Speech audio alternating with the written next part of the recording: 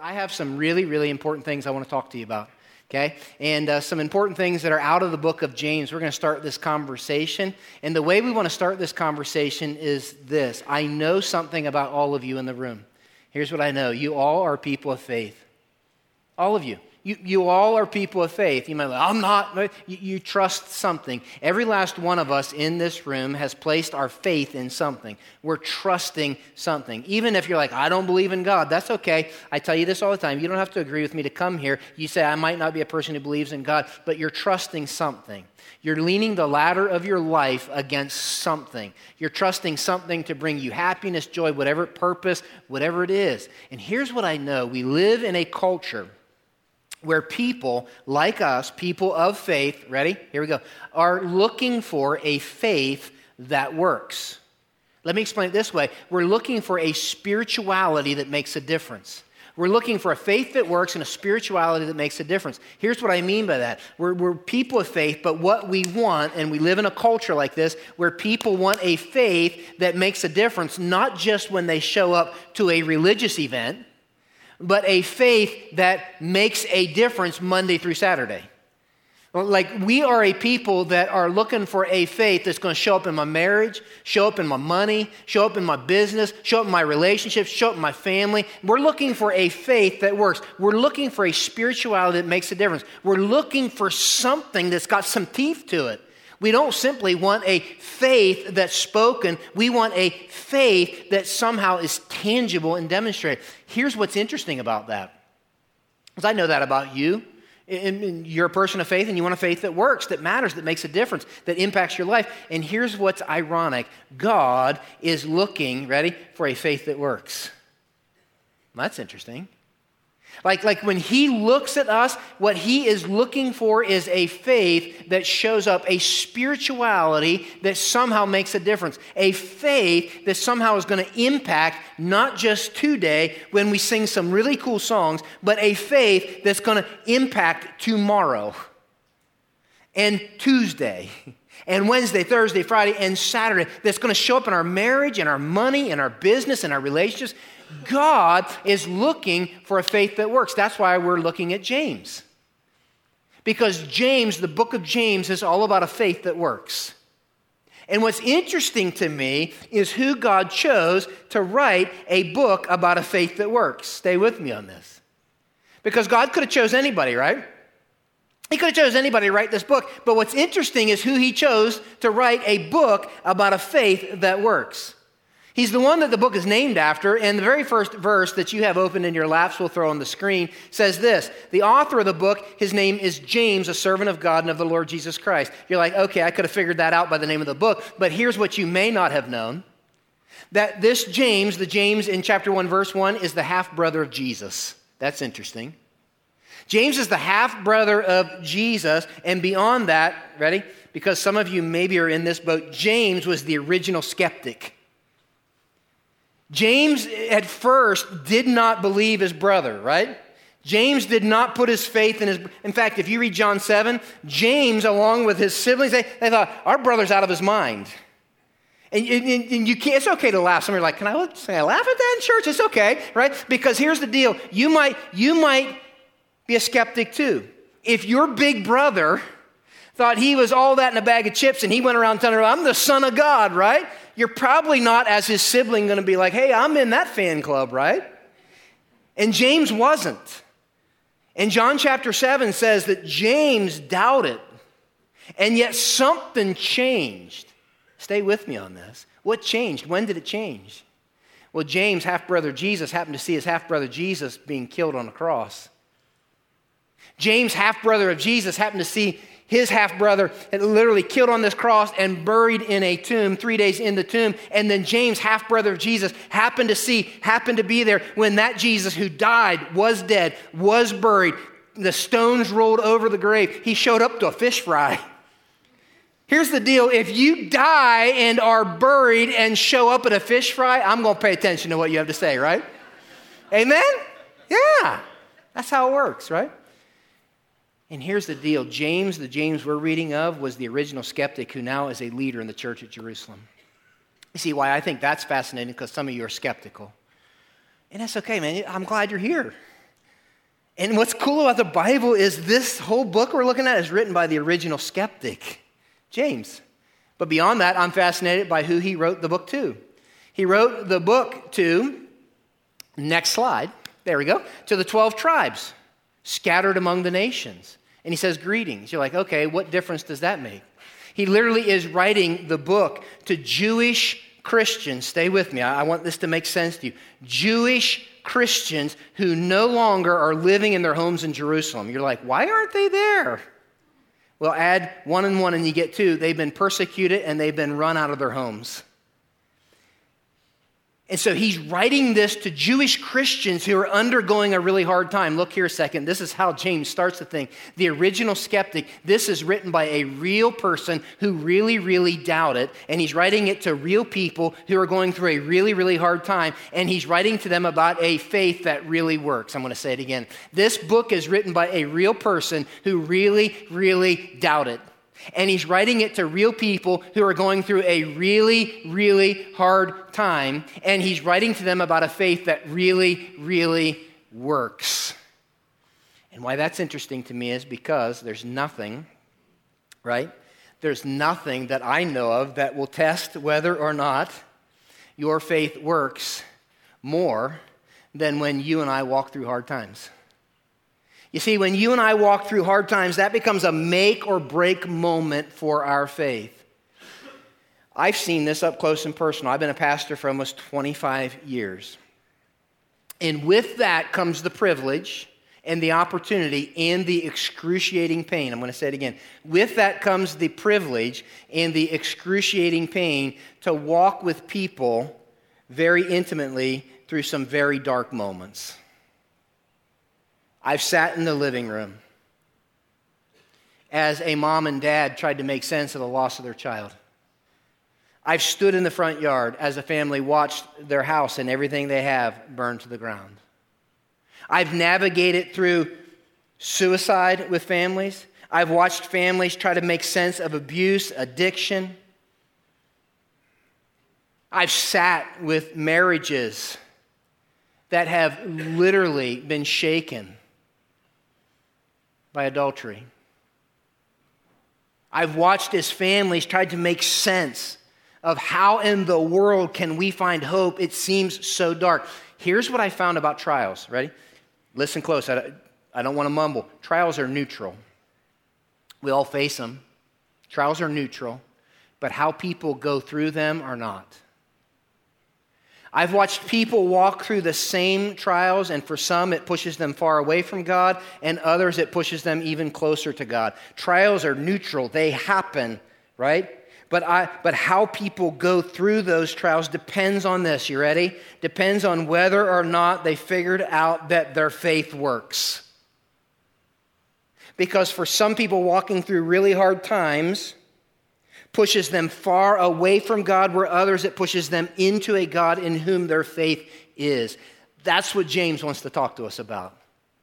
In fact, he starts the whole thing by saying this: consider it pure joy, my brothers and sisters, whenever you face trials of many kinds. Happy Memorial Day weekend, right? I love this about James. He doesn't even start with any flowery material, does he? He's like, hello, bam, right? Like James is not going to get a job at the Hallmark greeting store, right? He's just not going to do it. He's not where I'm going to go if I'm facing a hard time, because he doesn't even give any flowery information. He says, hey guys, I want you to count it joy. Oh, when you face trials of many kinds.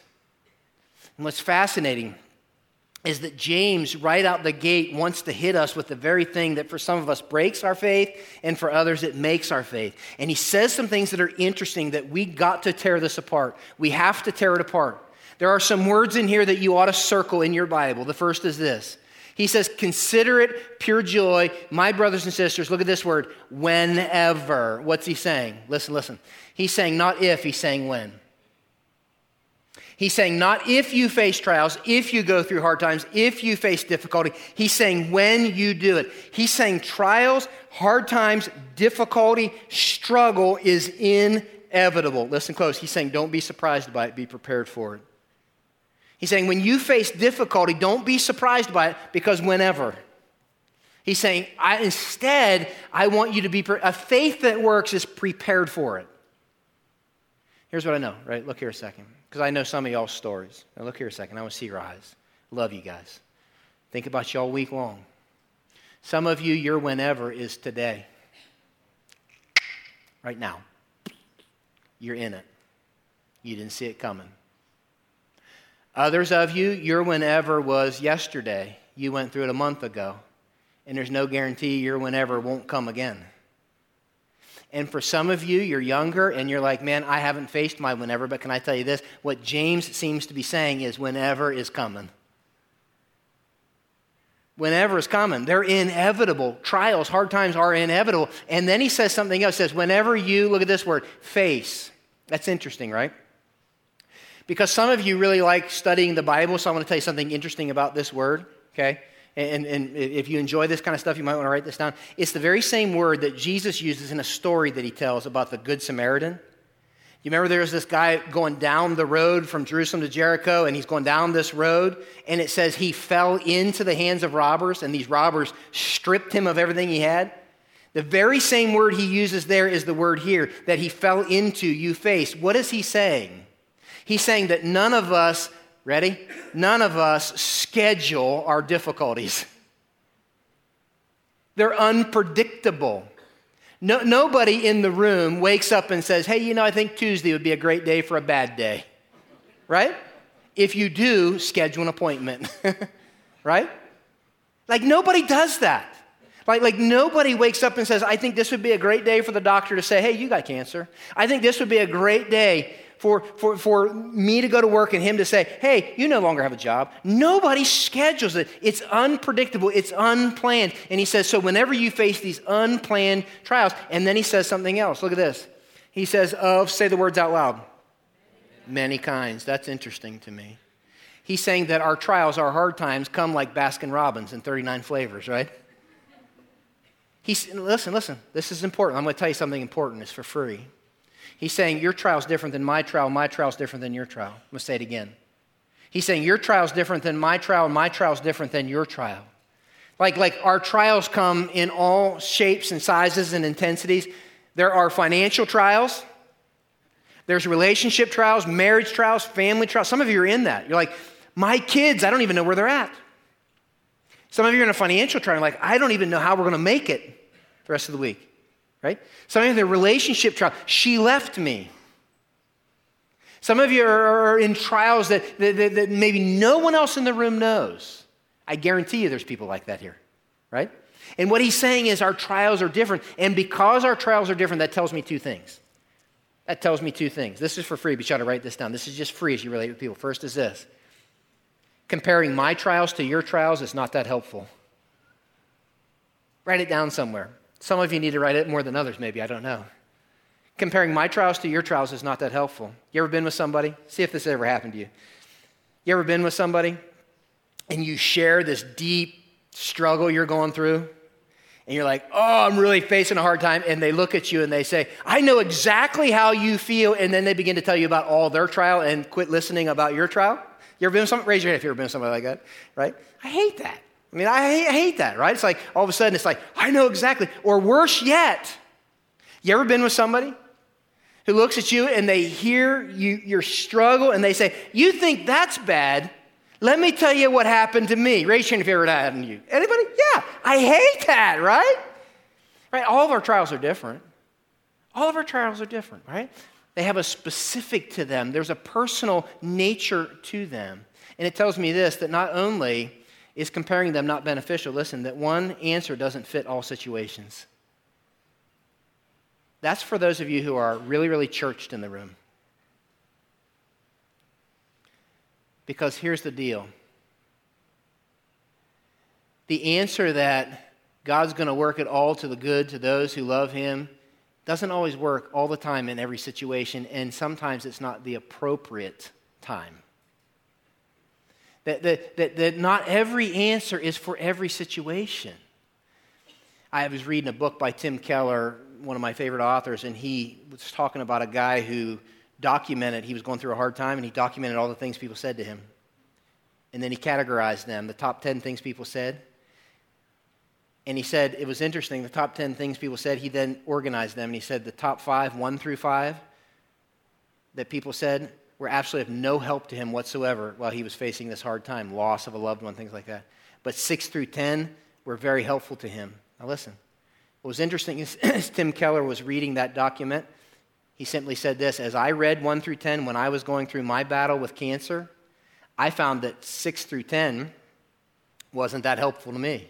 But 1 through 5, the very things that he didn't find helpful were helpful to me. You see how that works? Like not every answer is helpful all the time. And because our trials are different, that literally comparing them is not going to be a benefit all the time. And there's not a one-size-fits-all answer. Which makes what James says here in James 1 very interesting. He says, consider it pure joy. How many of you read that and you say, what? Read your Bible honestly. It's going to make more sense to you if you do. It's okay to read that. I read that and I'm like, you have got to be kidding me. Consider it pure joy and trials don't seem to go together, right? Seems like an oxymoron to me. And yet I want to tell you something about that. You've got to get this. I don't often do this, but you got to go down deep, come up, okay? That's written in Greek, and it's written in a certain tense, okay? A certain tense, and that makes a difference. Makes a difference. Aorist imperative. You can forget that. Here's what he's saying. I want you to make up your mind to consider it joy before it even happens. Write it down somewhere because that's important. It's an accounting term, and he says, I want you to put joy in the deposit column before the trials even come. He's saying, build the boat before there's a flood. That's what he's saying. He's saying, consider it joy right now, before you're even in the middle of it. Well, it begs this question, why would I consider it joy when I'm going through hard times? Because some of you just aren't feeling it. And you're thinking, why would I consider this joy right now when I'm facing hard times? And James wants you to know this, ready? Consider it joy because when you're in the dark moment, in the tough situation, that's when we're going to see a faith that works. And he's going to talk to us about several things. He's going to say this. Now look here. He's going to say, count it joy. Ready? Because of what you know and because of what you don't know. Let me say it again. What? He's going to say, count it joy because of what you know and because of what you don't know. The very first thing he says, if you just follow his train of thought, he says, because you what? Know. He says, count it joy because you know. I want to stop here a second and say this. This is so important. Some of you know people going through hard times. It might be helpful to them. Some of you are in the middle of a hard time, okay? And so it might be helpful to you. But I want to tell you this. Ready? God is very clear, you ready? That you can be real about how you feel. Listen close. But how you go through hard times is all about what you know. I'm going to say it again. God is very clear. You and I, when we're going through hard times, we can be real about how we feel. Right? That's just being honest. But how we go through hard times is all about what we know. You see, here's the deal. I know sometimes when I'm in the middle of a hard time, if I did what I felt, I'm going to be all over the place. Anybody with me on that? Because sometimes my feelings can deceive me. And what James is saying is, listen, if you want to go through hard times in a way that embraces a faith that works, it begins by going through hard times and counting it joy because of what you know, not what you feel. Because some of you are in a very hard time right now, and you feel a certain way. And he says, now you got to lean into what you know. Let me say it this way. Look here a second. He's saying this, that the pair of glasses that you need to walk as you go through hard times is a true understanding of who God is and what he says. If those are the glasses that I wear, I truly know who God is and understand what he says, then I'm going to walk through hard times. He's saying this, that if I wait for hard times to come, and if hard times are the glasses that I wear, I'm going to get a distorted vision of God. That's what he's saying. He simply is saying to us that our theology needs to determine how we walk through pain and suffering. That's what he's saying. So then he says, because you know, look at what he says in the rest of the verse, and then I want you to fill something in on your outlines. Because you know that the testing of your faith produces perseverance. Let perseverance finish its work, so that you may be mature and complete, not lacking anything. I want you to write it down this way. What's he saying? He's saying faith that works gets stronger when it's under stress. Faith that works gets stronger when it's under stress. He's simply saying trials can test and strengthen my faith. Let me just talk honestly to you as one of your pastors for a second. I have people come to me all the time. Ready? This is just us talking in my office. Okay, so if you can imagine, I'm just having a talk with you right now. People come to me all the time. This is what they say. Pastor Dan, ready? Do you have any resources for me that I can grow in my faith? Like 5 books that I can read? Or is there a seminar I can go to, right? Like all of us in the room would love 5 books to make me stronger in my faith, right? Like 3 seminars I could go to that's going to make me stronger in my faith. And there's plenty of those, by the way. And I'll give you some books that are powerful. But if I'm reading James right, nothing, ready? Nothing will strengthen my faith quite like facing hard times. You're like, wow, I'm glad I came today, huh? I think that's what James is saying. Why? Because God is producing something in my hard times. That's why if you come to my office, some of you have heard me say this, it sounds cold. It sounds cold, but I believe it. When you're going through hard times, it's not about getting over it. I'll say, I hope you don't get over it. People look at me like, that's unkind. I say, no, don't get over it. Get through it. Why do I say it that way? Because if I'm reading James right, God's doing something through this. God is somehow trying to lean into me. And he uses some key words that you ought to underline your Bible. He says that the testing of your faith is the same word that would have been used for a fire that would have refined gold, and the impure was burned off and the pure stayed. He's saying that as we do this trial, this hard time, this dark moment, God's testing. It's like a fire that's burning away what's unnecessary, and it's strengthening what is necessary when it comes to our faith. Listen. Let's face it, can I get some honesty in the room? When we face a hard time, usually, you may not struggle with this, but usually my first prayer is this: God, please change my circumstances. If you'll just change the circumstances and make this hard time not so hard, I'll go to Africa, right? Or whatever, right? That's what we pray. And yet God's power, ready? God's power to change my circumstances, because he's an all-powerful God, will never produce in me what he wants more than anything else, and that is a faith that's been refined, even by fire sometimes. You got to write this down somewhere. Trials work my faith, and then it's trials that make my faith work. Trials will work my faith. That's why people respond different in hard times. Because hard times have a way, right? Have a way. I want to say this with tenderness. I see you writing that stuff down. I'm going to wait. Trials have a way of revealing if my faith works, if it truly is genuine. Wow. That's a big statement. Trials have a way of being a fire to show me if there's anything left that's pure, right? You tracking? That's interesting. You see, this is so countercultural. I don't know if you thought about this, and it's interesting to me. It's so countercultural to us. We live in a culture that avoids pain at all costs. I was reading, and I won't bore you with reading it, but I was reading this social anthropologist who was writing about this, and he was talking about how the generations past in their religious philosophies found ways to help people deal with pain.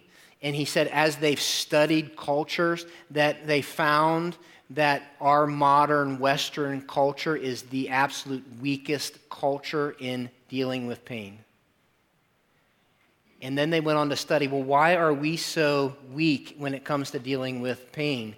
And here's what he said: because the cultures past found a way that they embraced pain as part of the fabric of life. There's a purpose, There's some sort of plan.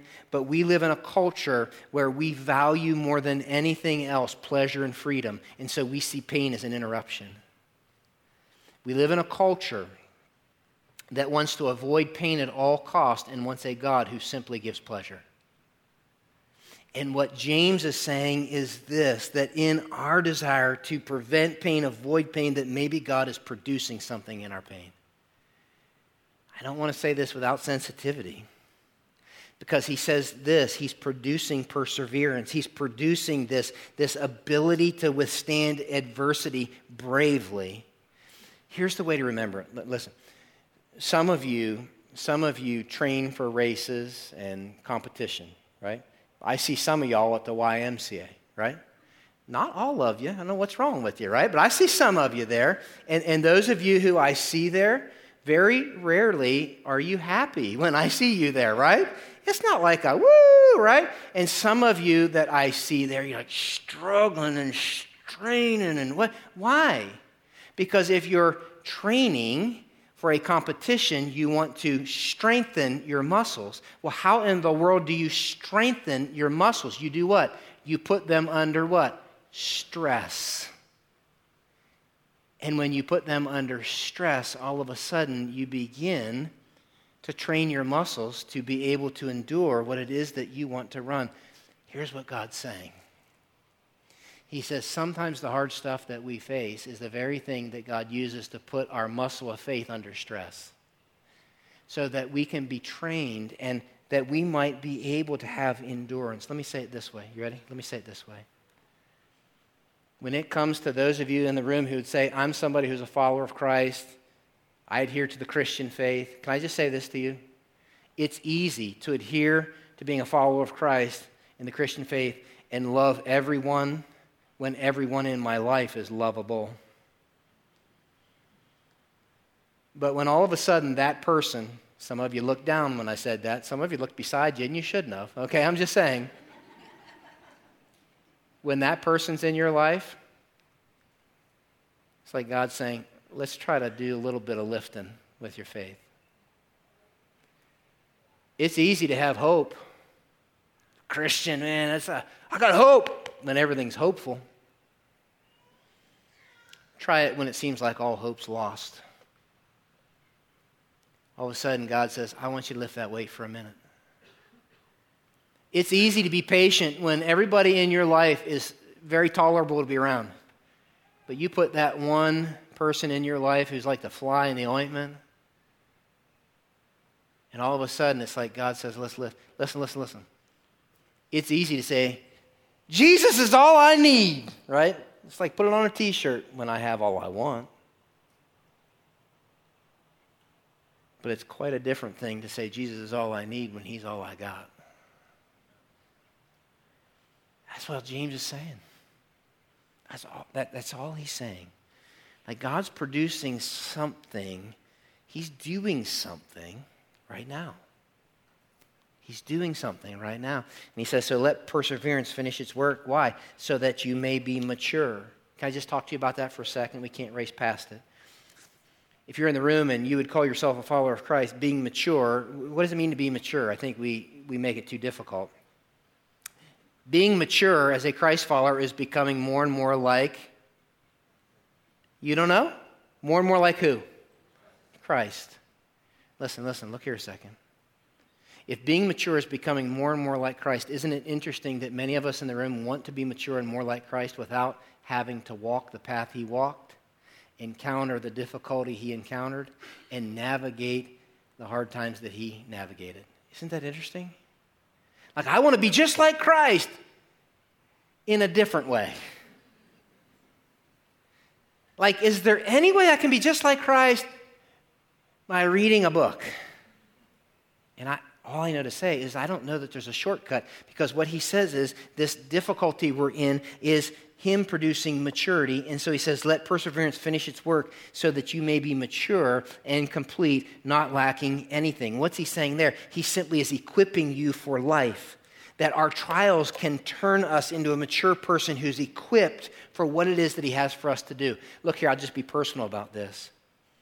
I am a my personal story is this. I am a way better, for lack of a better word, pastor because 15 years ago, I didn't think I was going to make it and was that close to quitting and never would have chosen it. And if you told me I could choose it again, I would never choose it again. And it felt like hell on earth to me. And I thought I was losing my mind. You see, what was God doing? I didn't feel it. I didn't feel it. Let's be real. But I am here today, and I am a way better pastor because back then I thought I'm going to come apart. You see, some of you are in that right now. And I'm not being insensitive. I'm just saying that count it all joy because of what you know. God's doing something. But it's not just that he's doing something. You need to know this, that he's preparing you for something. Let me say it this way. You ready? I think what he wants us to say is that my most painful moments might become my most powerful ministry opportunities. You ought to write that down and just hang on. Even if you don't feel it and you're frustrated about it, write it down. My most painful moments might become my most powerful ministry opportunities. You see, for some of you, I already see that playing out. I've watched some of you that have walked the path of cancer, put your arm around somebody who just found out they had cancer. And all of a sudden, you have a powerful ministry opportunity that you didn't have unless you had walked that path. We have an incredible group of widows that hang out around here. And I know this, when some of you lose your spouse, here's the deal. I mean, I might come, put my arm around you and bring comfort, but no, I'm not going to bring you comfort like my mother-in-law is. She's walked that journey. See how that works?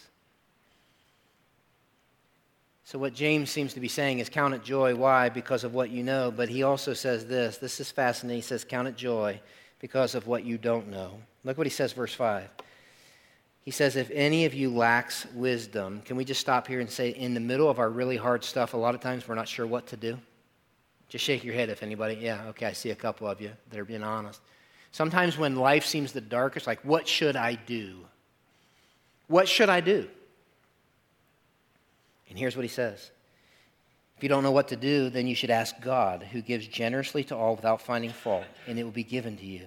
But when you ask, you must believe and not doubt, because the one who doubts is like a wave of the sea, blown and tossed by the wind. That person should not expect to receive anything from the Lord. Such a person is double-minded and unstable in all they do. What's he saying? I want you to write this down. I'll just hang here for a second. He's saying faith that works grows wiser when it doesn't know what to do. Faith that works grows wiser when it doesn't know what to do. Now, for the sake of the clock and my voice, I want to condense on what I'm going to say, okay?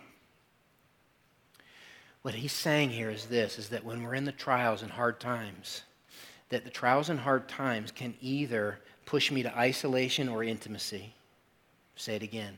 That my trials and hard times can either push me to isolation or intimacy. And when I'm in the darkest moments of my life, that is the moments of my life when I have the opportunity to experience uniquely an intimacy with a God who he says is wise, generous, and loves me more than I know. You see, my times of pain, when I don't know what to do, push me into a God who invites me and never finds fault. Some of you are in your whenever right now, and you don't know what to do. You don't know what to do. And simply what James is saying is, you don't know what to do, so run into God in the middle of this moment when you lack wisdom, and do it with faith. Faith in what? Faith that God is generous and wise. He might not give you the explanation. Let me say that again. That's so important. He might not give you the explanation, but he'll provide wisdom. And sometimes what that looks like is he'll tell you what to do. Sometimes that means he'll tell you what not to do. Sometimes it's simply he'll give you a different perspective on your life. Sometimes it's he'll give you a different perspective on who he is. Sometimes he'll use other people. Sometimes he'll use his word. But he will provide wisdom. But what he's saying is run into his presence and stay there. Listen close. Wrestle with him as long as it takes. Because maybe, just maybe at the end of it, even if you don't have the answer you were looking for, you'll get God. And that's what's most important. I had a friend of mine call me here in the last several days. And she's in a bad situation. And she told me what she wanted to do. She's really, really angry. And she should be. She should be. She wants to take some action out of her anger. I don't blame her. So she told me what her plan was. And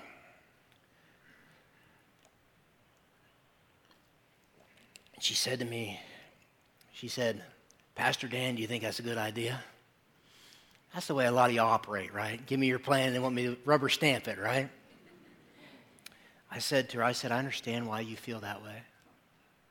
And I don't blame you. But I said, I don't think that's the right thing to do. Because you don't know what to do. And what I would rather you do is stay on the wrestling mat and wrestle with God as long as it takes. Before you decide out of your anger, out of your own, I'm going to take this into my own hands.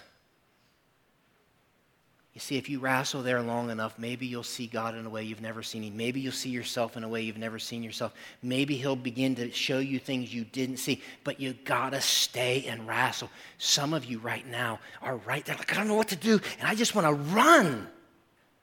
I just want to get out from underneath of it. And He's like, no, just wrestle with me. Because maybe at the end of it, you'll get God.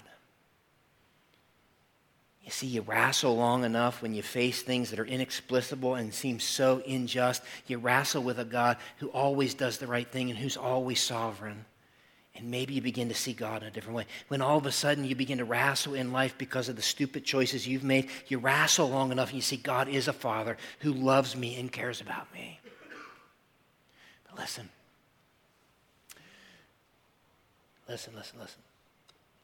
If you wrestle long enough with that God,